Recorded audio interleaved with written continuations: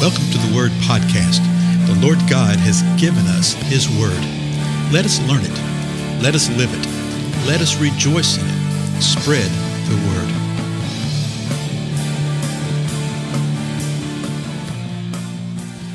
Well, blessings, everyone. This is Dale, and I thank you so much for joining with me today on the Word Podcast.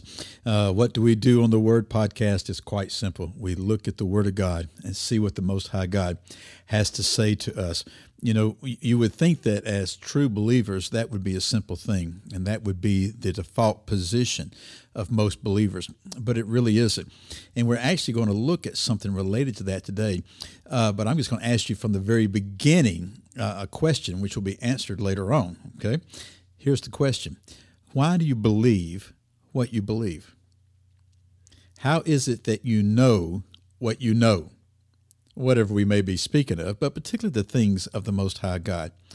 Why is it that you believe what you believe? And we're going to see the answer in Galatians. We've been working our way through Galatians. And so before we get started, before we resume our time, let me encourage you to let everyone know about this podcast time, okay? We're brand new. We're just getting started with it. And I think there's great things that come of it. Again, just explain to people. It's just a short, less than 10-minute thing that we're doing basically every day. We'll see how that goes.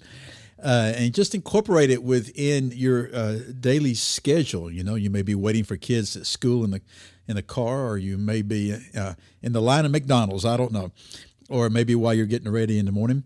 Just take a few moments and just join with us as we examine the Word of God. So here's what we've seen up to this point in time in Galatians 1. Paul was writing to these group of churches in Galatia. Something was going on, and we saw what it was, that someone had brought a different gospel to them. Paul was defending the true gospel, but in defense of the true gospel, he was defending himself.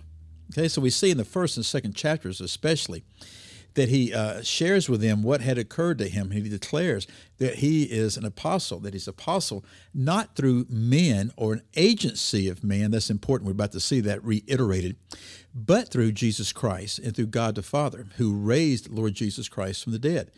So he declares, this is who I am. He says, you need to remember what the Lord did for us, that he himself died for our sins, that he might rescue us from this present evil age. And that's sort of interesting because we know that the evil age has existed from the time of the Garden of Eden, but we also know that in the last days, evil would increase. Paul is sitting here telling them that they lived in the evil age. And I think there might be a little more than an inference right here to what they were experiencing and what they were being told in this false gospel, what he called a different gospel, but that is really not another. And he told them what was happening. He said, there have been some who have come among you, and they're disturbing you, and they want to distort the gospel. And then he declared, hey, if I come to you again, or even an angel of heaven comes and preaches to you something other than what I shared before, something contrary to the gospel that I preached to you before, then let them be accursed. And he doubled down on that in verse 8 and verse 9. He said he is to be accursed. I want to pick up verse 10 where we were talking about last time. He says this in verse 10, for am I now seeking the favor of men or of God? Or am I striving to please men? So Paul was dealing with issues that were coming before this body in relationship to him. In other words, these false teachers had come in. They were given an addendum, shall we say, to the truth of the gospel that Paul had given. And then they were drawing Paul into question. They were drawing his life into question. They were questioning his contacts. They were questioning his motives. They were doing anything they could to undermine Paul in light of the body of Christ there. So apparently they were saying Paul was just a man pleaser, that he was saying these things just to please man and ingratiate himself to these individuals. And Paul says, am I striving to please men? Then he says this in the middle of verse 10. If I were still trying to please men, I would not be a bondservant of Christ. So he's letting them know that his goal, his desire, who he was, is to be a bondservant of Christ, and that you cannot be a bondservant of Christ and a man pleaser. Now, verse 11, listen to this. We're going to look at 11 and 12. For I would have you know, brethren, that the gospel which was preached by me is not according to man.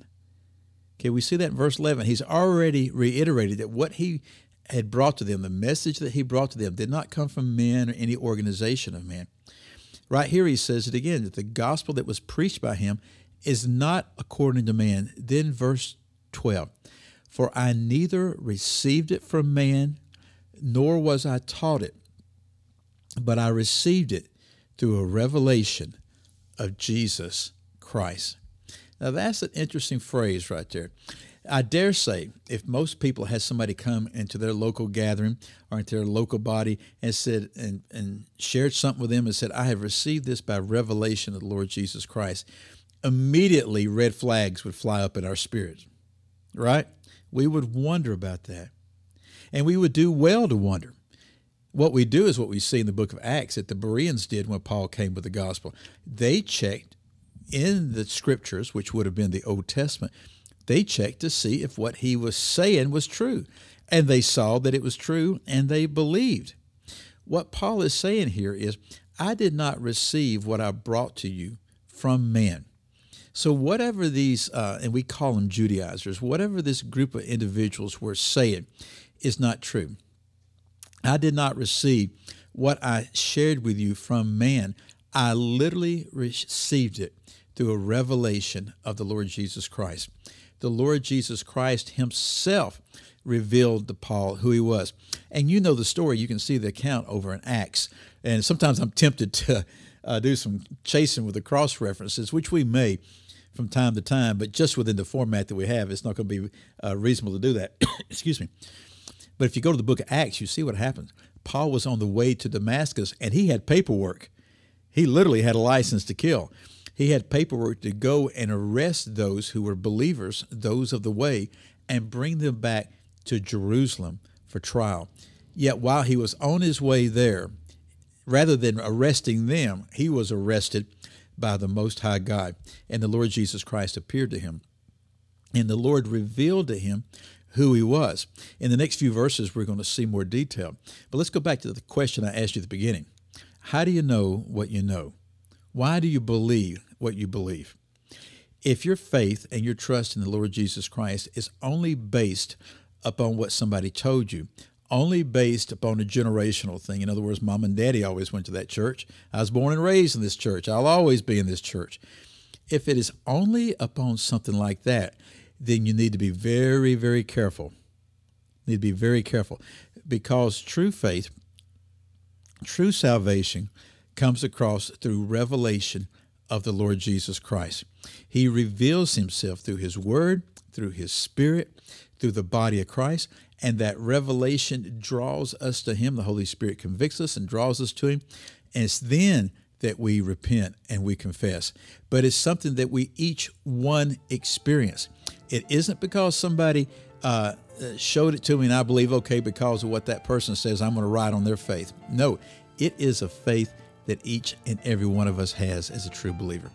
Anyway, take those verses right there, meditate upon them, think about them, and spread the news. Let everybody know that we're having this podcast time. Also, more importantly than that, spread the gospel. And I'll see you again later.